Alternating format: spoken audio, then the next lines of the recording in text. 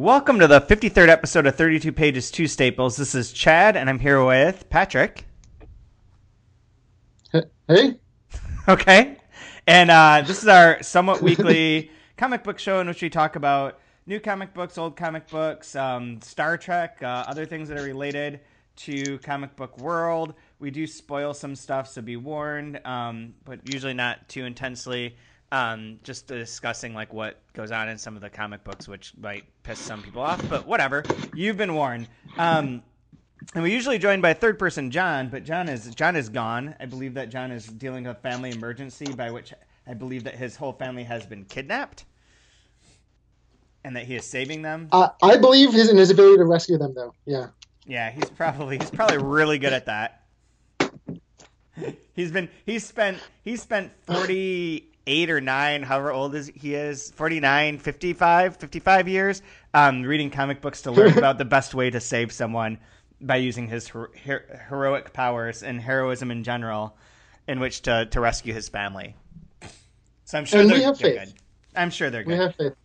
So before we get started on the comic books, we skipped a week, so we have a lot of things that I have no idea. I remember almost none of the comic books that are in front of me, which is always fun. But I'm sure that as I look at them, I'll come up with some comments. And there are a few things I do remember, but there's a ton of stuff that we could talk about. We won't. We'll talk about a handful of things. But before we get into that, have you watched the Luke Cage show? I have not. Okay, so I watched a bit of it when it first came out. I like the first 4 episodes maybe in the first day. And like over the first weekend, I watched like the first 6 or 7.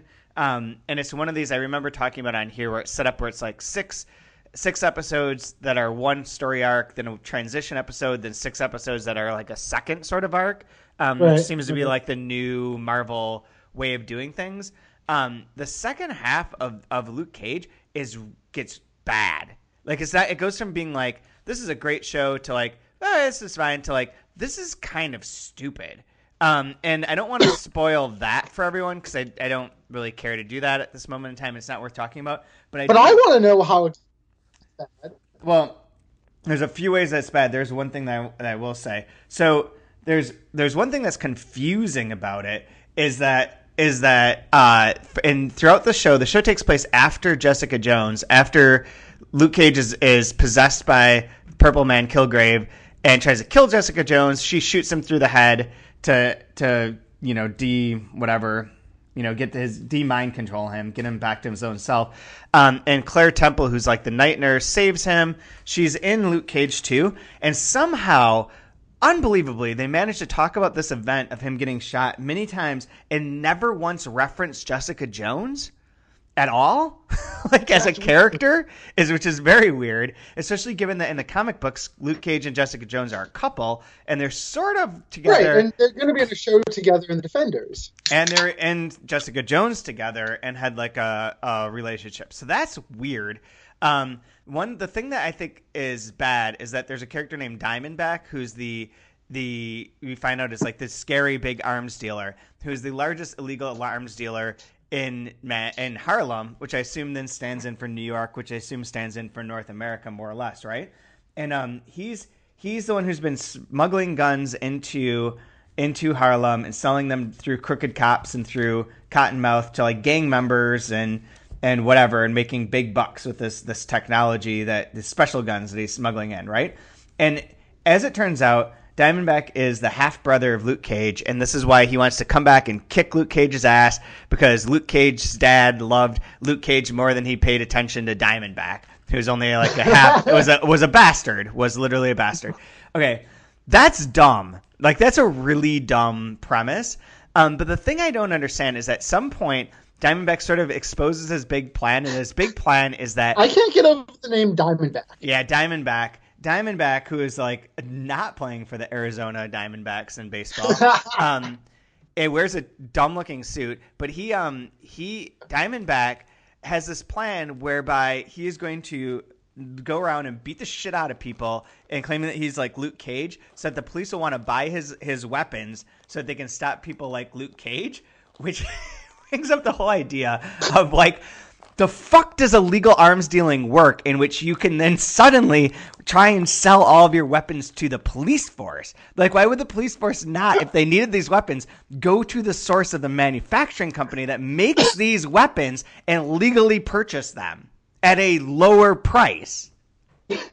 I think he just wants to move up in the world and transition from illegal to legal arms dealer. And it should be easy, right? That's a common transition. I just don't understand how illegal arms dealing works, I think. I just don't get it at all.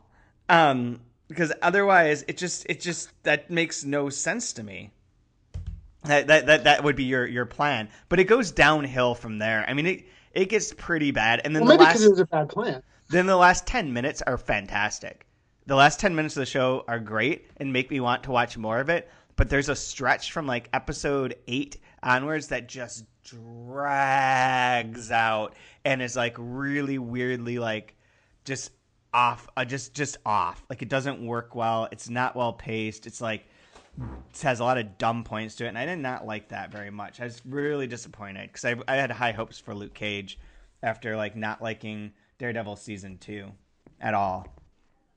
But you said it ended on a way that made you want to watch more. Because it's set up to be it sets it up to be a second season, and it does so in a way that's like, right. Oh, okay, yeah, I get it. Like I will watch it. At least for... See, that's what shows do. Like I feel like that's so many shows is like they only need to give you a certain amount of quality at the front, like a bit or two of quality in the middle, and then quality at the end, and everything in between can be just hot garbage. Yeah. Such an addictive pattern that people come back. Yeah, and I don't. Yeah, I don't. Yep, I don't know. I'll probably watch it because like I like the character. Well, we are not going to get a new Luke Cage for a while because I believe what's coming next is Iron Fist, and then Defenders, and then Jessica Jones, and then Luke Cage. So that's a long time from there. From now, long. Right? So like, I'll watch Iron Fist for sure, and I'll watch Defenders for sure. Because they're entertaining, but I'm not going to watch them all binging over a weekend like people do. I really wish that Netflix would go to a system where they just released one new issue each, or one new episode each week. Even just batches. Yeah, but they'll only do it with all of them. Like if it was like 3, you're saying like 3 a week or something like that? One every couple days? Or like 3 every few weeks or something. Yeah. Something I don't like, because it makes it not, it makes the cliffhangers not work as well either. Because like in the middle of the season, there's no point because you're just starting the next one. Yeah, in the middle of like the season, episode 7 could be like, if it just ended and you had to wait like days or a week, you'd be like, whoa, that was crazy. Like I'm excited to see what happens next. Yeah. But instead it's like starting in 15 seconds and then it just goes on in the next episode. So there's no, we've ended up in a world in which this is a really dumb model that was innovative for like a year, and now it's just wrecking the shit out of everything. I don't like it. It does. That's kind of why I only watch shows I really don't care about, because I end up not just binge watching multiple episodes. I will watch half of an episode and then the next time watch the second half and the first half of the next episode, and then maybe finally I watch a full episode. Like I'm constantly just in the middle of episodes because it's just all there to be binged or not watched as you go, as you want. It's not good. Yeah, I don't like it. I wish it would go. I wish we went back to like the old school way of just like, not like old school and like it all being on network TV and uninteresting, but more paced out, more something. It is literally like these shows are there for a day and they're gone. And do you pace yourself at all? Or yeah, I don't. Like, look how long it took me to watch Luke Cage. That thing came out in like I don't remember, like September or something. But even then, you're like on a weird pacing as opposed to like the weekly setup pacing, which is a nice thing. Yeah. I just didn't have time. I was traveling a lot. So one other thing. Well, first of all, I should say we did skip a week here because of Thanksgiving, which was sort of interjected in the middle of this. So we're going through 2 weeks of comics. But how was your Thanksgiving? It was good. I stayed in Burlington and had Thanksgiving with friends who I've had a number of Thanksgivings with, so it was fun. Oh, that's cool. How about you? It was fine. Yeah. It reminded me of someone, someone else told me this story once, but it reminded me of my favorite. There's two things.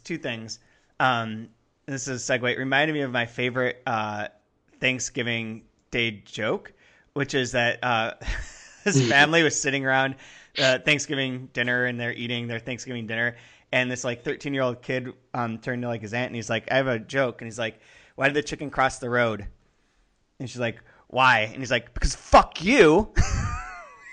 Just my favorite joke of all time, which reminds me of which I was reminded of because of Thanksgiving, but also because I've been reading Jerusalem. I spent most of the weekend reading Alan Moore's Jerusalem, which I absolutely adore. I'm 350 pages into it or so, and I'm into the second volume now, and it's really a spectacular book. The first volume is all about the boroughs and goes through makes me want to read it. Essentially the first volume is short story after short story of linked characters linked by space and by all living in Northampton in the boroughs and by genealogy, some of them, but not all of them.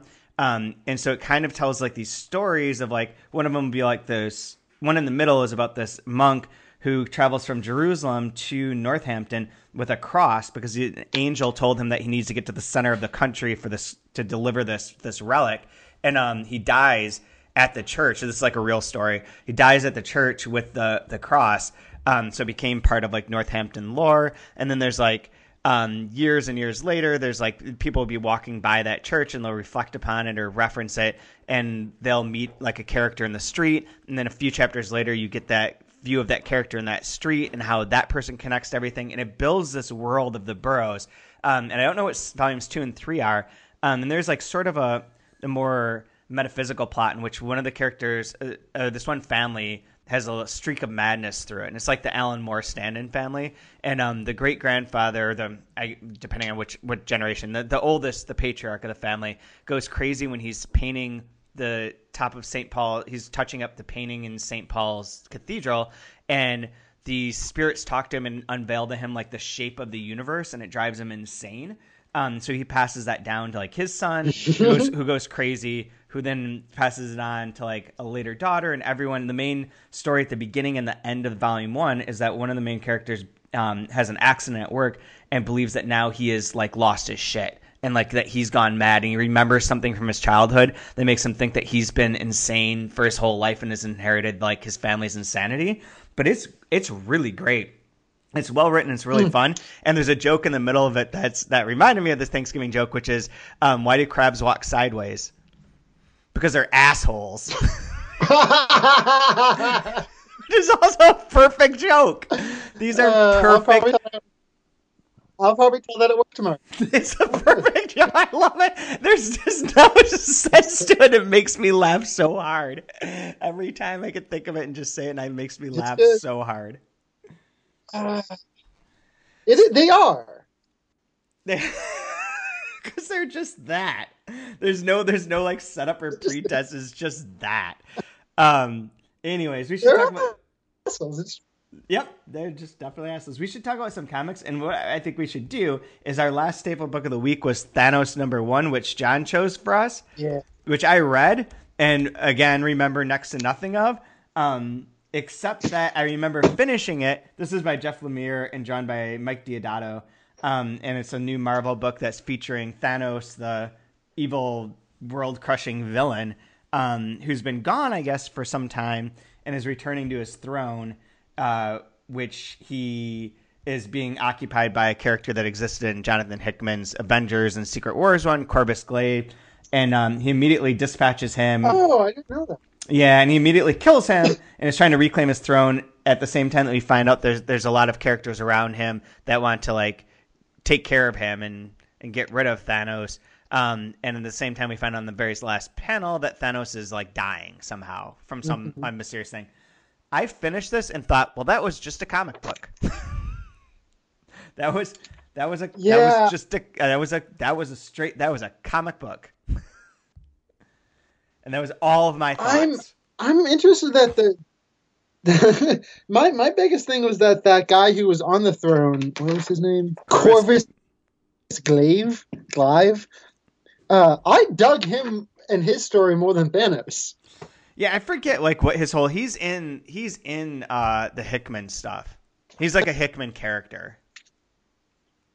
Yeah, I didn't know that at all. Yeah. I just found his story and the right hand man who, when Thanos leaves, kind of completely takes over and kind of does it like well, and he's proud of himself. Like he's like genuinely like the second in command who's made it big, and I kind of dug him.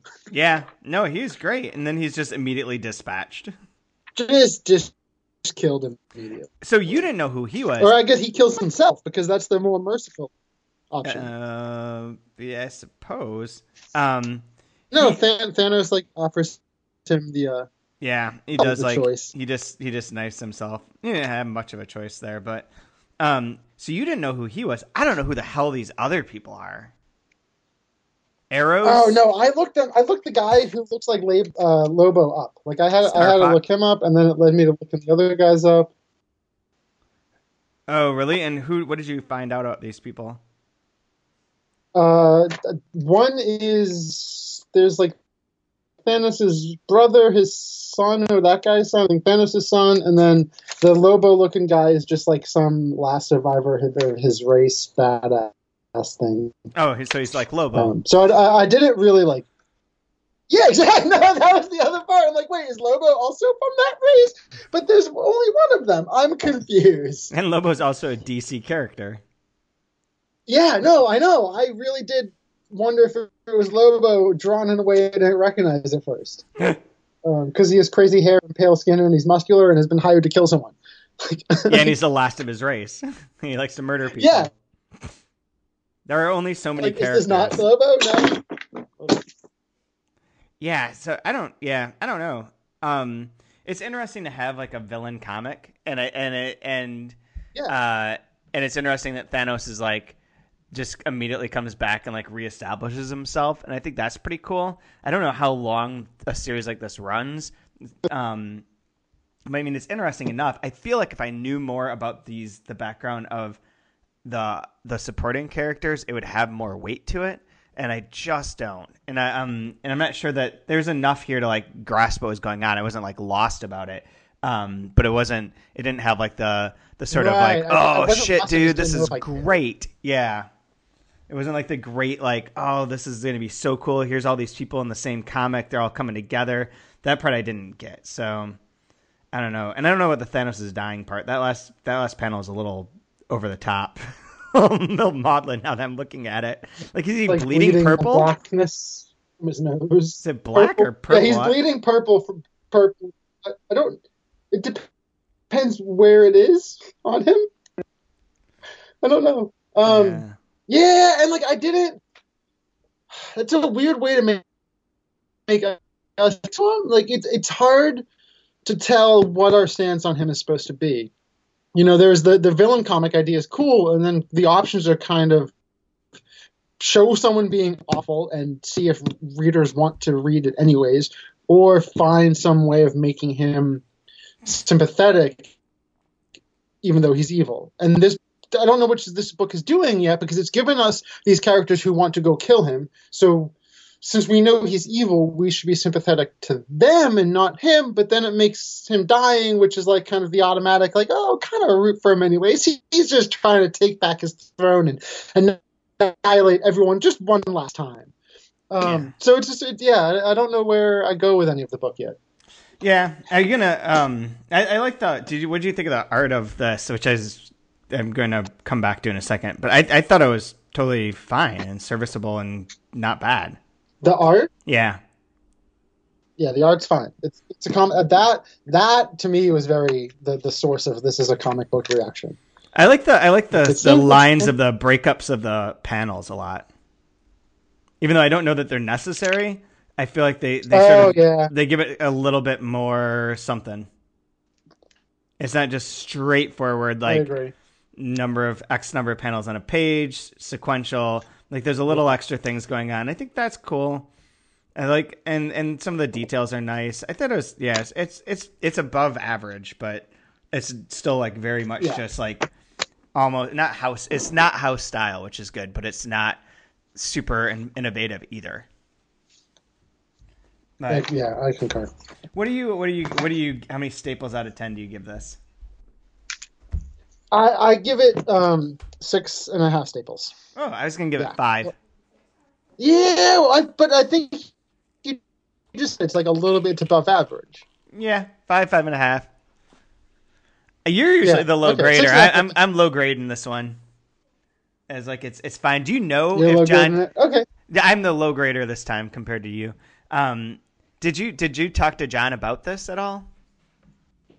We actually didn't. I was Which wondering if now I'm you. like surprised. Which makes me think he may not. He probably didn't like it. Although I shouldn't speak for anyone. I especially shouldn't speak for someone who's in the middle of rescuing their family from kidnapping. That just seems rude. That's true, but I will speak for his behalf on the next book. Which, well, here's another question: Are you gonna keep reading Thanos or not? No. Yeah, I don't think I am going either. I didn't subscribe to it. Uh, I unsubscribed from a bunch of stuff this week too. Same. When I bought it, I was like, but don't put me down for it. Like I'm buying this one, but don't put me down for it. Yeah. I'm done with a few other things too, but I don't know if they're in this stack or not though. But I will. Oh yeah, one of them is. I don't think we're going to talk about it. But anyways, one thing that I will talk a little bit on John's behalf is the book that I was most excited by this week. Like if I had to choose my favorite of all the books I read over the past 2 weeks, that would have to be, without question, AD After Death Book 1 by Scott Snyder and Jeff Lemire. This I believe was initially going to be a single graphic novel, but is now broken up into 3 issues. With the next one coming out in December. So it's coming pretty quick, but it is like I don't know how many pages this is. It's way more than 32. It is a giant book that is oversized, in which half of it is a novella prose story with the occasional drawing about our main character, whose name I'm blanking out on, but the main character back in like 1982 when he goes on a vacation with his family that becomes like this sad, like emotionally charged vacation of his dad just trying to like have a little goodness in his life by taking his family to Florida, and shit does not, just nothing bad happens. It's just nothing good. There's nothing about it that makes it redeeming. I don't. Yeah, well, but on the way back, there's a moment where things get better, and then his mom collapses, and you come to find out later that she has like a disease that her body is falling apart, and so she's going to pass away. And then the second part, that's more traditional comic booky of a sequential art and like the word bubbles and all that kind of stuff, is set way in the future, way in the future, in which our character is living. It's 825 years after death, in which death has been solved essentially, and these people live forever, and they work on farms in like these 80-year cycles. And that's fine because you're living forever. And he's like stealing stuff away, sequestering it away in like artifacts and cows in like this shed. And he's starting a new cycle and a new base. And all these are like super lonely seeming, for like an 80-year, like by yourself sort of cycle. And I get the sense that he was part of something that led to. He was part of some sort of thing that led to death being eradicated or solved, or however you want to put it, and that he seems to want to bring it back, is my sense at the end of this book. Although he wants to bring back death. Yes, that's what I think is happening here at the end. I don't, but I mean, it's not just that death. First off, did you read a summary that told you some of that stuff, or no? That's my interpretation. Explanation of your understanding. Yeah. Okay. Because it's as much tighter than I came up with, but I think you're inclined to, anyways. I'm more inclined to follow along the blind. And like, I'm not sure that they're all operating the same way, that these people are having these cycles, but I don't know. I mean, he passes an entire city, so not everyone is in these isolated cycles. Oh, I know. Yeah. No. I don't think everyone's in an isolated place. I didn't mean to say that. Just that, like, the people, like, his working place seems super, like, he's on the farm, and it's just him and, like, one other dude. And then, like, he's in this, like, tower where he's, like, listening for something. And it's just like him and the woman who was there before him was alone. Right. Um, But the reason I think the death but thing is like there, the conversation with when he steals a cow, he breaks the cow's legs and says, "All right, listen to me. You're now part of the new plan. The end of everything starts with you." And I get that. And then when he says at the very end, when he's like listening to this radio to see if anything's going on, he's like, "You're part of the new plan, and it starts today." And that sort of echo made me think that he seems like there's a melancholy tone throughout both the remembrance of the past and in this like present time, as if like maybe being able to live forever is not the best thing. right. Um, but the part that I'm hesitating at with your theory is that I want to try to figure out how something happened. Like they're Yeah. listening to some other part of the world beneath them. Some like there's something else that happened besides eradicating death, and that there might be something left behind that he's trying to find out more about. And that part is what I'm is a gap in your reading. Well, not your. Yeah, it is. Well, I think what it is going to be is that first sequence where he's on the ground and the crazy purple things are coming to eat him. But I don't know how that ties in yet. Okay. See, there's only 3 books. Right. Like I don't know what that. It's not super long, or it's not like it's going to be like a I know. 60-issue I thing. wish you hadn't told me it was supposed to be a graphic novel originally, because I'd want to read this as one graphic novel. Yeah, I don't mind it this way because it's. I love the other things I love about it are that the cover has great stock, like it's really smooth and nice. I love touching it, and like it feels so good. And it's got the old edgings. What?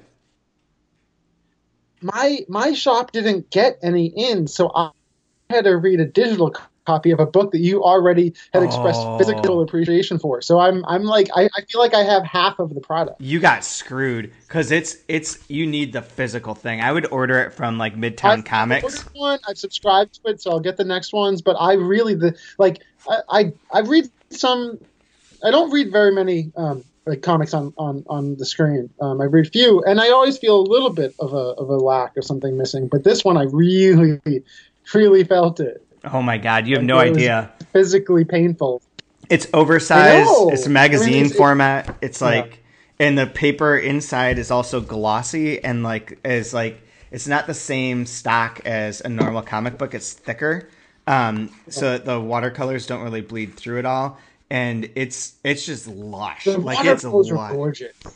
Okay, so and this is where I'll speak for John. John said that he specifically could not read this because he really doesn't like Jeff Lemire's artwork. And that was a thing that I can say on his behalf is that he was very much just didn't like it. He not that he thought that the story, his exact statement was something effective. Well, if someone else drew it, I might like it a lot, but because art is half of it, and I don't like this art at all, I can't even be bothered. I can't read it.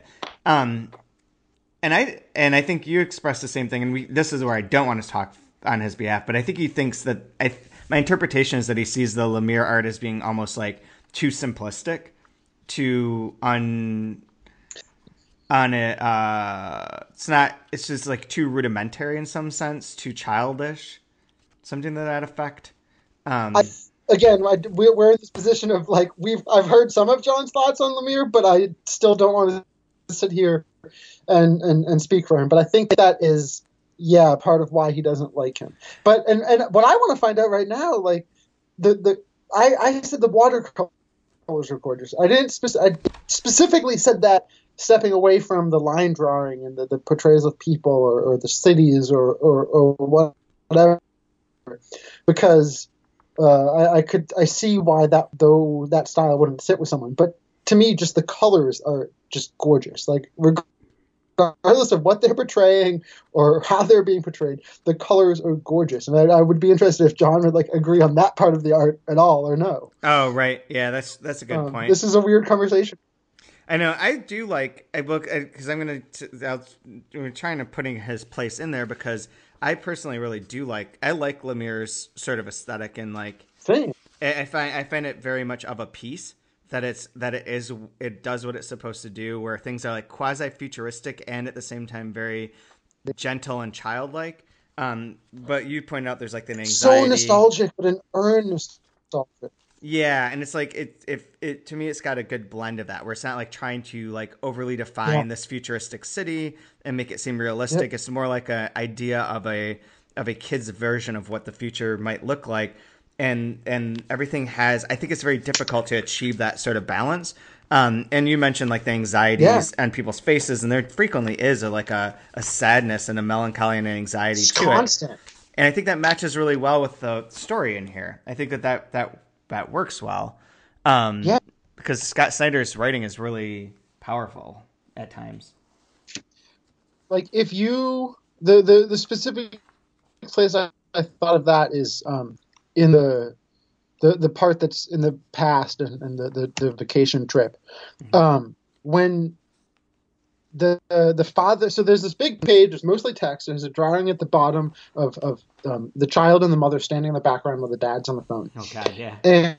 And I think most of us, if we turn a page that has art on it, whether we're if you're reading it like a very sequential comic book, you know which panel to look at. You look at that panel in the top left.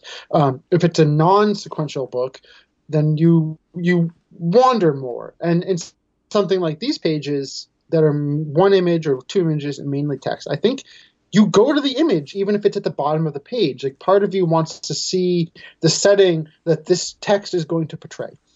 You realize the text and this long text and this one image are related, so you want to understand the image and then go to the text that processes it. In this one, the text doesn't immediately as this is a bad phone call. This phone call is disappointing. It's the moment in this vacation when something magical might be happening. The family sees this balloon, they follow it and they track it, and there's a number to call and they might win a prize, and they're excited. This is potential for a good memory of this vacation.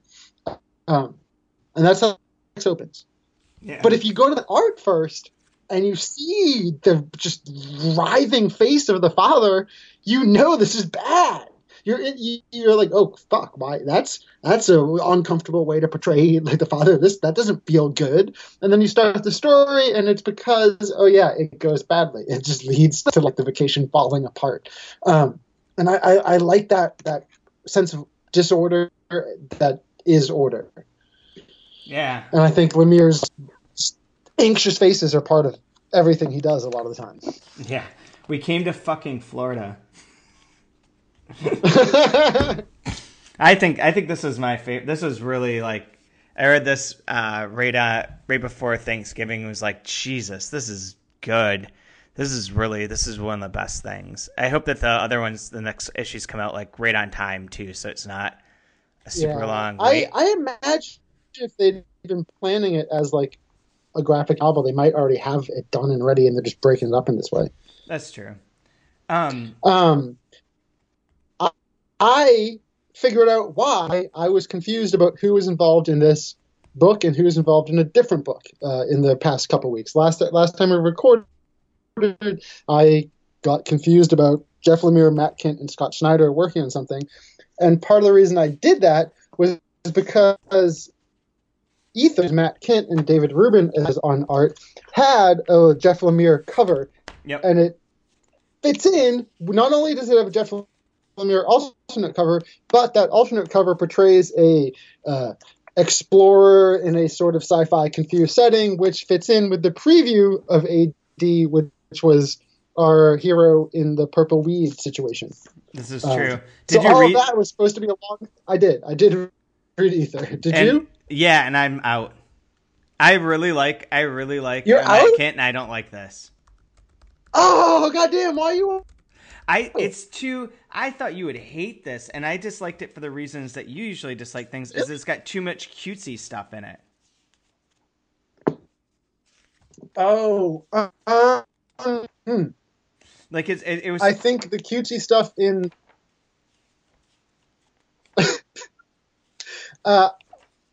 I think the cutesy stuff in this is different than the cutesy stuff I object to in, say, Saga. Really? Is it just because this is all cutesy stuff? And there's nothing else to temper Yes, that? because Saga plays itself off as the cutesy stuff somehow being smart and serious and meaningful. This is just that cutesy stuff is just being fun and weird and playful. It's not pretending that it's like somehow on the side of good, which like Saga imagines that like having a cutesy animal be tough and slaughter is somehow connected to a presentation of gender and sexuality. And like I think that bugs me. I think that's what bugs me about Saga. This might turn into a side note about Saga. But yeah, like its cutesiness is pretending it's doing something important along with other things the book is doing. The cutesiness in Ether is just fun. It's wordplay. It's silly. It's not that. It's not doing that other stuff where it's pretending it's doing that. It's not relying on an instantly gushing fan base. Yeah. No, that's fair. Different. It's different for me. It's very different. I see that. I could respect what this is, and I can see why you would like it or why people would like it. I didn't think you would, but I could see why people liked it. It just didn't compel me that much. That's like the most insulting thing you've ever said to me. Well, I didn't think you would like it because I thought you would complain about the kind of cutesy aspects, which I understand now why you wouldn't, and that makes sense. What's that? I could see the cutesy stuff tiring me out eventually and getting overwhelming, but there's enough other stuff that I like. It's only 5 issues, too. Science and magic. Yeah. And, I like science and magic blending. I know you hate magic, but I like that they can be confused. I like that this wants to confuse it. I get a kick out of the hero being in the alternate dimension. We haven't set this book up at all. There's an alternate dimension where magical things are kind of taken as a science, and technology, magic, also that sort of kind of familiar concept, put forth in a cartoony way. And that's the other thing about the cute. It's a full admission to being cartoonish. That's just it. It's a cartoon. I mean, these characters are almost 70s, 80s, like tripping childish Saturday morning cartoon stuff. So it's open about that. So that's the world that this human is in, is that he visits there every once in a while, and he is a rugged Indiana Jones-ish, not really, but pulp. He's a pulp adventurer there. And they like him. He's important there. He matters. And then back in his world, our world, reality, he's just a crazy homeless person living under a bridge. And I will always be on the side of the crazy homeless person living under the bridge who really is actually doing important things in some alternate dimension, because I wish that was more of us. I really wish that was more of us. Well, and it does set up that he was, prior to that, a professor that was like quite lauded or respected. So which there's some fall from grace. Yeah, the fall from grace, and the hero in an alternate reality. Yeah, I'll take that because I wish that was my life. I like these here in the alternate reality because he's telling that magic doesn't exist and that they're dumb. That's the part that I like. It's like they're like, but we have magic. He's like, you don't have magic. You're fucking dumb. There's no magic. Shut up. That's the part that I appreciate. So let's move on. I'm going to take us to our Valiant moment of the week. Of the 2 weeks, there are a few Valiant books that came out. The only one I want to mention is Harbinger Renegade #1, and this is one of the reasons I like Valiant, because they have like weird reboots or not reboots, but like new series that evolve out of past stories. They sort of recap it and they move on. With this one, the idea of these Harbinger characters is that the Valiant stand-in for the X-Men and the Inhumans are people called Psiots that have a latent ability inside of them that can be any sort of like superhero ability, but it has to be activated, or sometimes I believe it can self-activate, but in like the most powerful of these people. And a lot of people have it, and have these tendencies, but they have to be activated. So way back when, there was a institute that was run by Toyo Harada who would activate people, and huge number of them would die, that the activation process wasn't clear, it wasn't clean, like a good number of people would die in process. And then along came this powerful Psiot named Peter Stanchik, who could activate anyone, 100% success rate, no problem at all. And he was really pissed that this other dude was like sort of creating this army of these people and killing people along the way by trying to activate them and failing at it, right? So eventually, through a number of series, a war, various machinations, all the information from Toyo Harada's Harbinger like Institute, or whatever it was called, was released online as a way of like exposing them. So all their secrets have been released. Everyone can download all the information about this institute, all their technology. So they have no power anymore. They've been like depowered as an industry, as an institute. There's more to it than that, but that's where I'm going to stop for here. So this comic opens with like people on the street having rebuilt that technology to try and turn Psiots on so that people can get their superhero powers, right? Except that they fail all the time. And like this band of kids is like built this thing, and they're like, okay, it's going to work with this kid. So they figure out who because all this information has been tracked. They go to where one of these potential superhero Psiots is, and then they like sort of seduce them into being part of their club, and then put them in the chair, try and turn on their powers, and they die. So, which is kind of a great setup and of moral ambiguity and weirdness for a comic book. But my question for you is, what percentage of potential death are you okay with to get your superpowers activated? So you know that you are a Psiot. There is Peter Stanchik who can 100% turn you on. He is not available. Instead, you've got somewhere a renegade group that has made this, and it's somewhere between. But what percentage? If it's 90%, do you go through with the procedure? What type of superpower? You don't know. Might I get? You can't. You could. It could be flight. It could be mind control. It can be strength. It can be. It's like X-Men Inhumans level thing. It can be anything. Yeah. So like on some level, it could be like non-smelly farts. Yeah, theoretically. Some of them have like astral projections or not astral projections, but like whatever, light projections, any power of any superhero that you could ever think of, it could be. So if you know that you have a power though, 90% chance that it will be activated if you go through this procedure. Go for it. Yeah, oh fuck yeah! You kidding? Okay. You could go way lower. Okay, 70. Absolutely. 50. Yes, but the 50 is based on current mood and status of life. 70 is an absolute. Like, okay. I can't imagine a situation where I'm not at 70%, not like fuck yeah.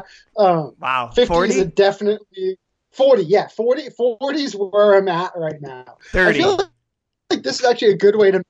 No, 30. No, okay, there are times I would do 30. Absolutely. So somewhere between 40 and 70 is your like tipping point. Yeah, I mean, it's really going to always come down to like, my life context. I think below 30, and that would be shocking. I think 30 is like the low. Yeah. I can't, and 70 is always going to happen. I can't imagine my life being so what I want that 70 wouldn't work for me. What about you? Interesting. I think it would have to be 90s for me. I don't think that I would do much lower than 90.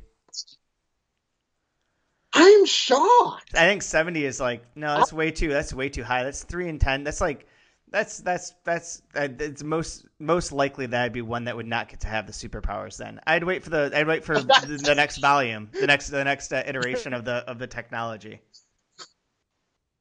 That's why it's like LASIK. I won't get LASIK. Because LASIK is like one out of however many people it doesn't work. It's not going to work for me. I'm going to end up with blurry vision for my whole life. Fucking nonsense. I don't want that. I don't want to laser my eyes.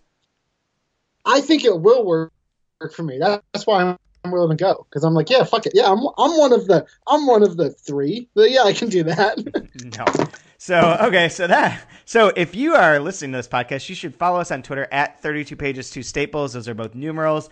And then you should also tweet at us what your percentage is. Like what likelihood would you have to have for you to decide to go through an operation to get a superpower of some value. But okay, so what else? What do you got? What's a comic you want to talk about? What is a comic I want to talk about?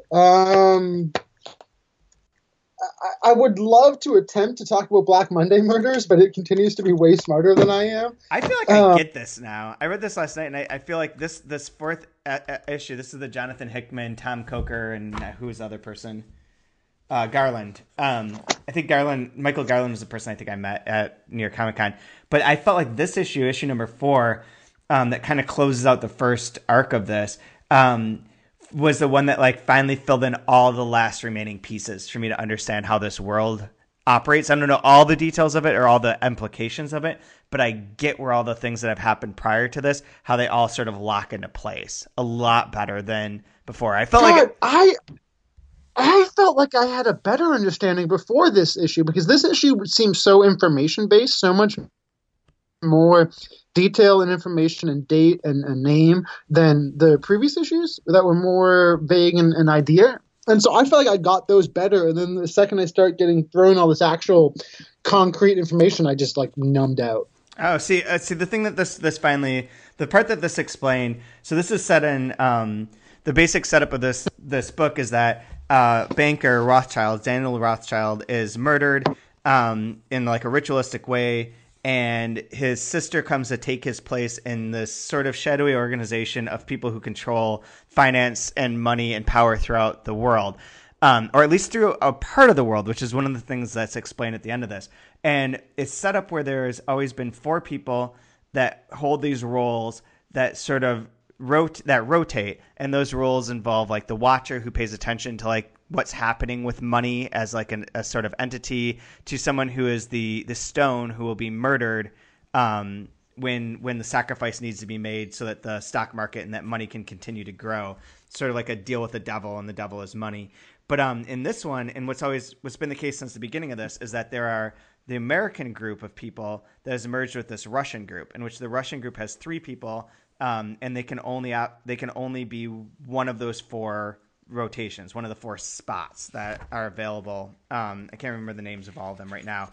But anyways, this one sort of was the final piece in the puzzle of how the Western school of economics, that is the 4 thing, the Rothschilds and all those people, all those families that have held power for so long, merged with the Russian family, and how our main character who's been coming back since the beginning, Gregoria, or whatever, Georgina, or Ria as they always call her, Regina Rothschild, who was Daniel's twin sister, how she got kicked out of the group, and now she's back because he has been murdered, and how this has set off like their war. This one finally like put the pieces together of how the Western and the Eastern group, the Russian group, merged into this sort of operation that they have, and sort of gave the perspective of like where she got kicked out, her sort of ambitions and machinations, and set up this conflict going forward. And I think that's where it finally filled in the last little blocks for me.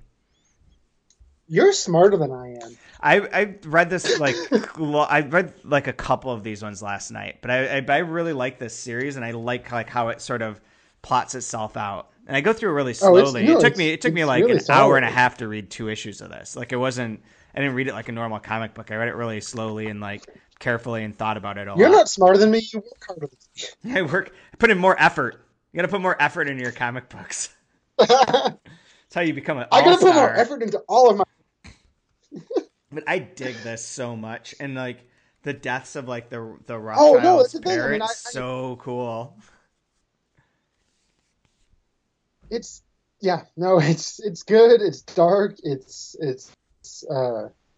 another anxiety-ridden book, just in a very, very different way, because it's a much bigger picture anxiety rather than like personal anxiety. It's like cultural economic disaster all of the time, except for the people who are benefiting from it. Yeah. And Jesus, they get to benefit from it. They can do anything they want and have some sort of secret power. The secret power thing is a part that's not really completely described, except that there's a language that's older than man, essentially, and that it allows you. The other part that I really love about Black Monday Murders is how the rich constantly refer to other people as slaves. like in the most dismissive way, where they're like I, there's one point in time where like the lawyer tries to talk over Victor, who murdered Daniel and is going to get away with it because he's rich and powerful, and the lawyer tries to talk over him, and he's like, "Shut up, slave!" Like, it's so perfect, like just instantly dismissive in a brutal kind of meat way. but that's because their turn towards everybody is even worse. I mean, people close to them is even worse. The scene when Rhea is a child, is it her birthday? It's her birthday, it's and her so birthday. she's with her grandfather. Can I have anything I want, grandfather? And like, there's a intimacy to this. It's a small child and her grandfather on a birthday. That's sweet, but it's also on this giant estate,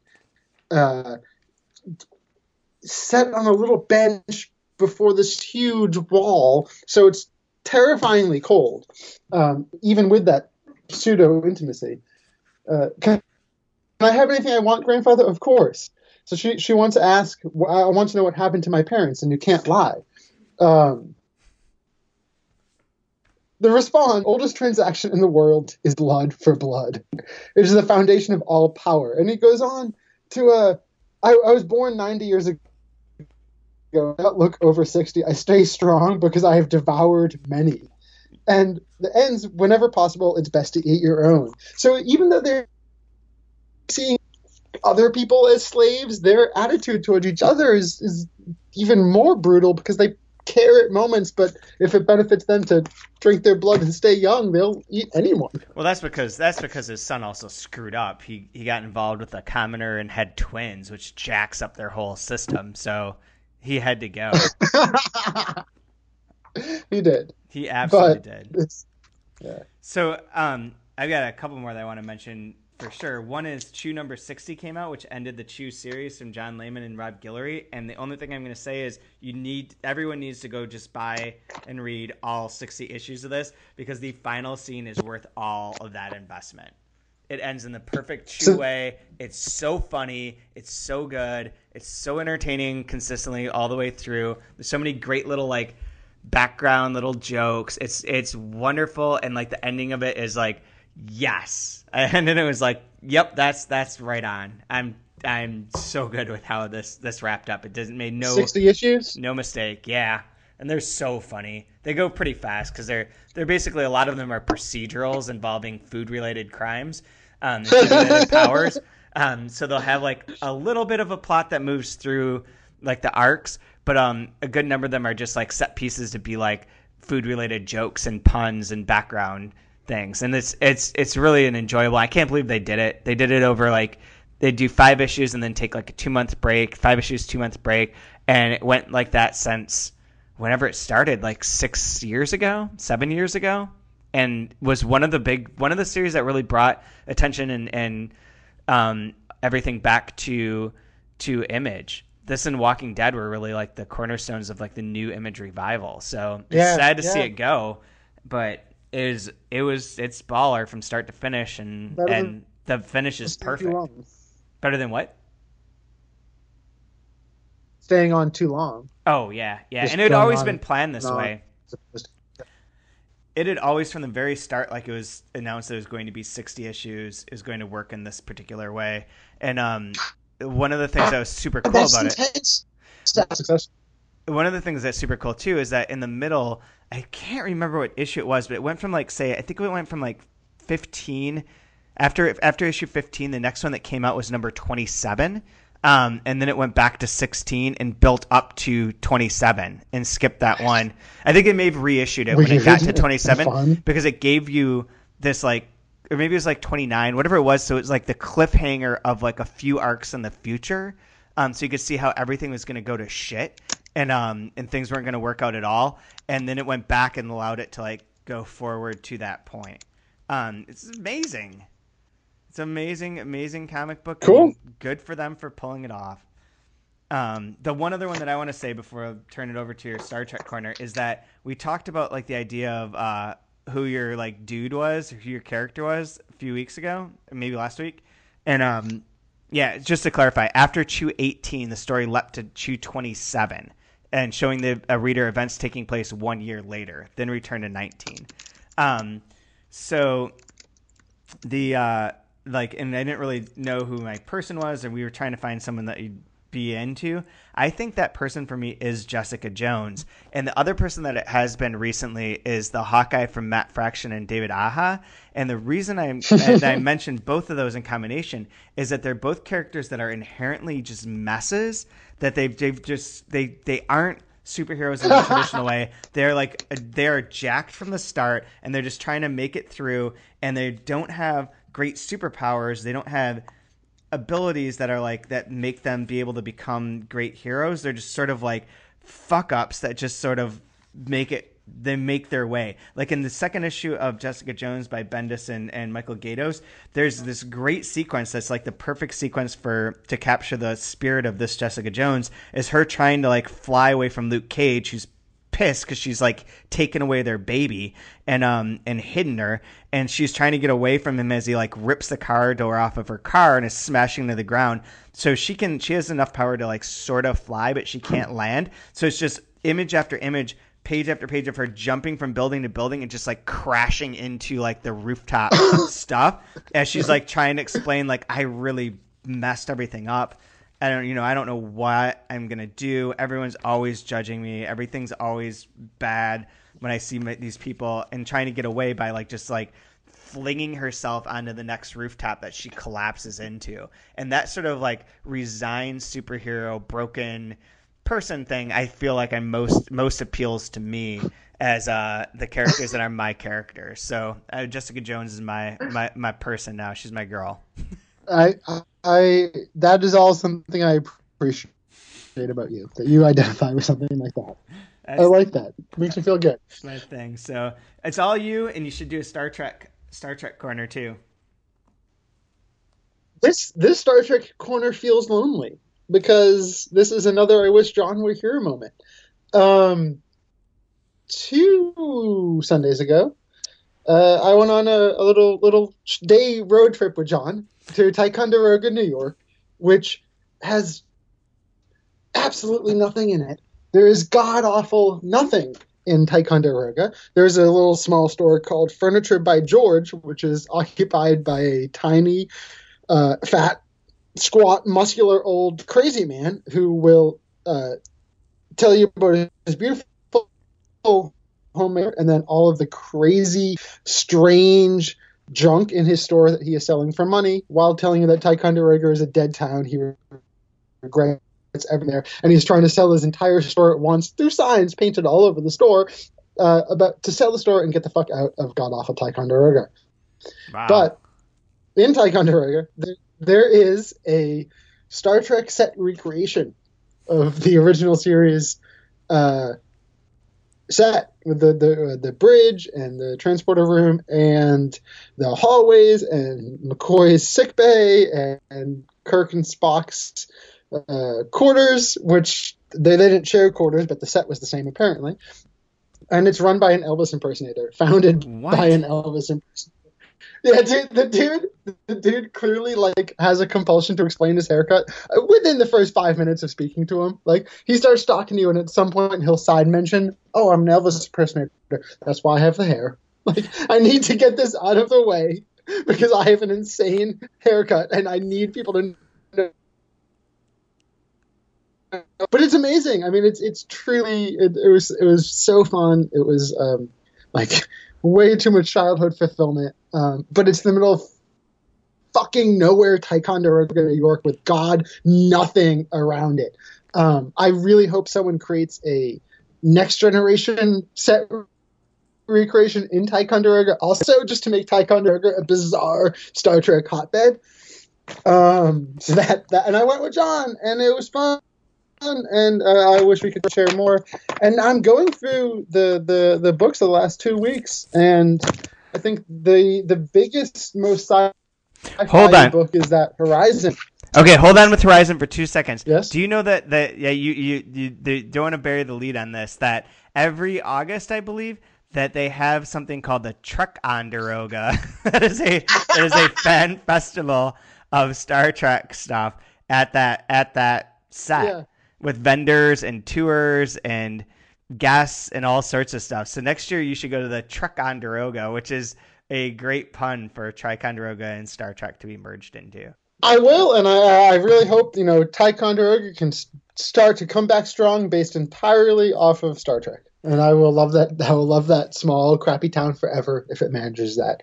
I'd say the Horizon, the main sci-fi book for the week for me, besides Department H, which I feel like is part of our main set of discussion. So I'm going to keep only Horizon to my little corner.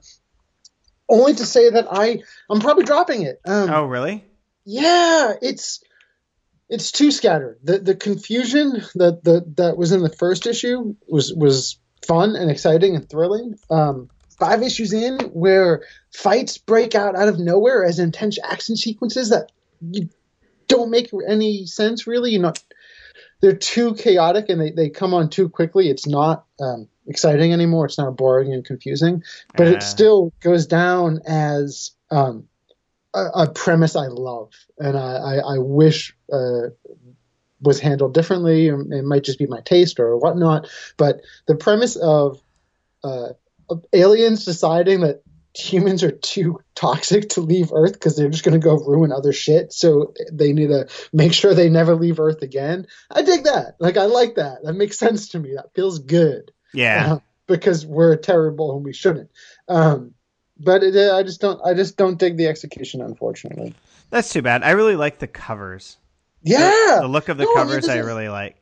I like the art. There's parts of the writing I really like. There's just something it's doing with its pace that it felt like you hit the ground running, and that feels really good. But 5 issues in, we're still running way too quickly, and we're starting to fall because we haven't taken pauses that 5 issues in you probably should be taking at some point.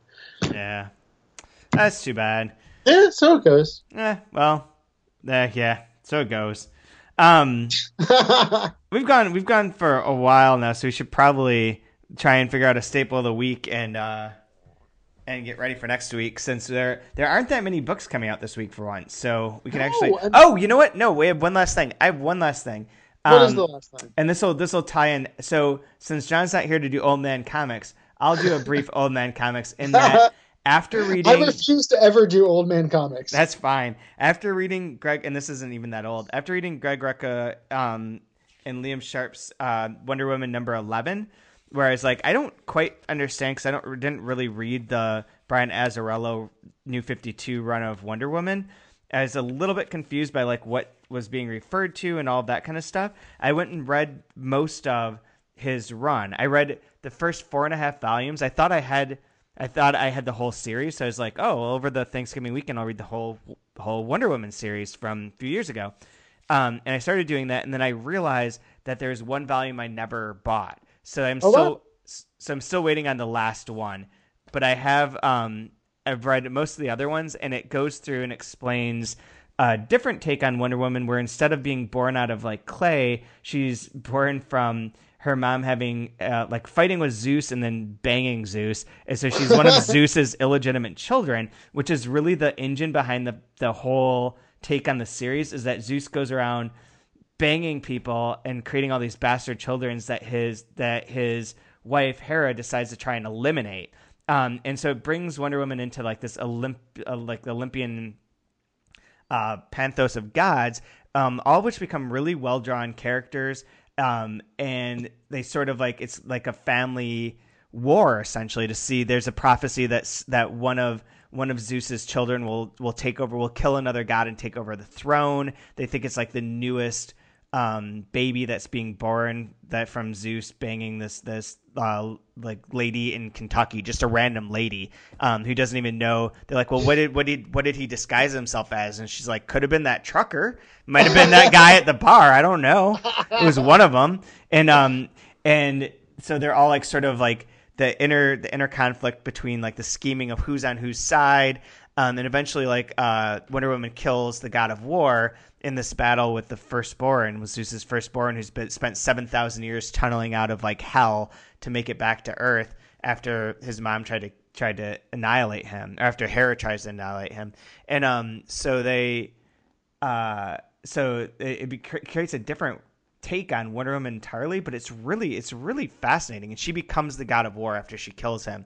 So she has like these sort of god power properties, or like responsibilities, and it sort of makes the Amazons more interesting in a different way too. Yeah. But it sort of filled in the blanks that I needed for Wonder Woman number 11, which is part of the Lies storyline, in which basically she and Steve go back to Themyscira, and it's all like weird and destroyed, and it sort of implies that she, since like the year one storyline that Greg Rucka is writing under this current rebirth form, when she leaves Themyscira there, she's never returned, and all the stuff that's happened in this other New 52 stuff is not really the same place. It's not the same Paradise Island. It's not the same history. So I thought that it was cool to like go back and read that and like have it sort of tie in almost directly into something I'm reading now. Plus, like as an old man comics thing, it doesn't go back that far, so it doesn't really count. But it's still like an earlier thing, and it's all trades, and it was pretty cool. I thought it was really pretty cool. I like Brian Azzarello. It's a lot of good jokes in there. A lot of good jokes in it. I know it screwed with people because it changed her like mythos, but but whatever. Are you still reading Wonder Woman? Am I what? Are you still reading Wonder Woman? No, I stopped. Okay. I don't know why. Like if it had ended up on my pull list like a lot of books do, even though I never say so, I would have continued to buy it every week. It didn't, so I didn't. I have no free will when it comes to my comic book purchasing. Yeah, I really don't. I've just surrendered to the universe making its decisions about comic books for me. Speaking of, I think the only thing I'm buying this week is Seven to Eternity. So I say that's the staple of the week, or it's a crazy, crazy light week. I think we could all go old man comics and all read a trade or a graphic novel or something, because it's a stupid light week. Yeah, I already got my stuff, and I got 5 things. I literally think I just have 1 book. Oh, no, I'm lying. I have 6. Yeah. There's 3 books I canceled which makes me feel good about having. I do have free will. I made decisions. I cut some slack. Did you cut Miss Marvel? Cut some fat. Oh, is that out? Yeah. Oh, I missed that. I guess I'll be getting that. Although that's getting close to being trimmed. But I trimmed Black Panther. I trimmed Saga. Black Panther's didn't come out this week. Oh, that's a reprint. Okay, sorry. Yeah. Okay. I got the Batman Annual. I guess I'll have that. I'll have Valiant Savage #1, like one of their new miniseries, and then Saga, and then the Skeptics, which I signed up for and I hated the first issue, so I have that reluctantly because I can't cancel it. So maybe it'll be awesome. Maybe it'll surprise me. But yeah, I think we should just not have a staple of the week. Instead, just read our stuff and either do old man comics or just pick whatever you liked the best. Yeah. That sounds good. Okay. So until next week, you can follow us online at 32 Pages to Staples. That's on Twitter, and you can email us at the same address at Gmail. And please rate us on iTunes because that would be helpful. And if you are one of the people who listened to the initial bath salts episode, tell us why and can explain why that happened. My new working theory is that somehow it ended up on like maybe a Reddit sort of thing, where it was like, here's a new podcast about comic books, and everyone listened to it, and a certain handful of people stayed on. So if you're listening to this, if you could tell me why that happened, please do, because it is now up to 752 listens.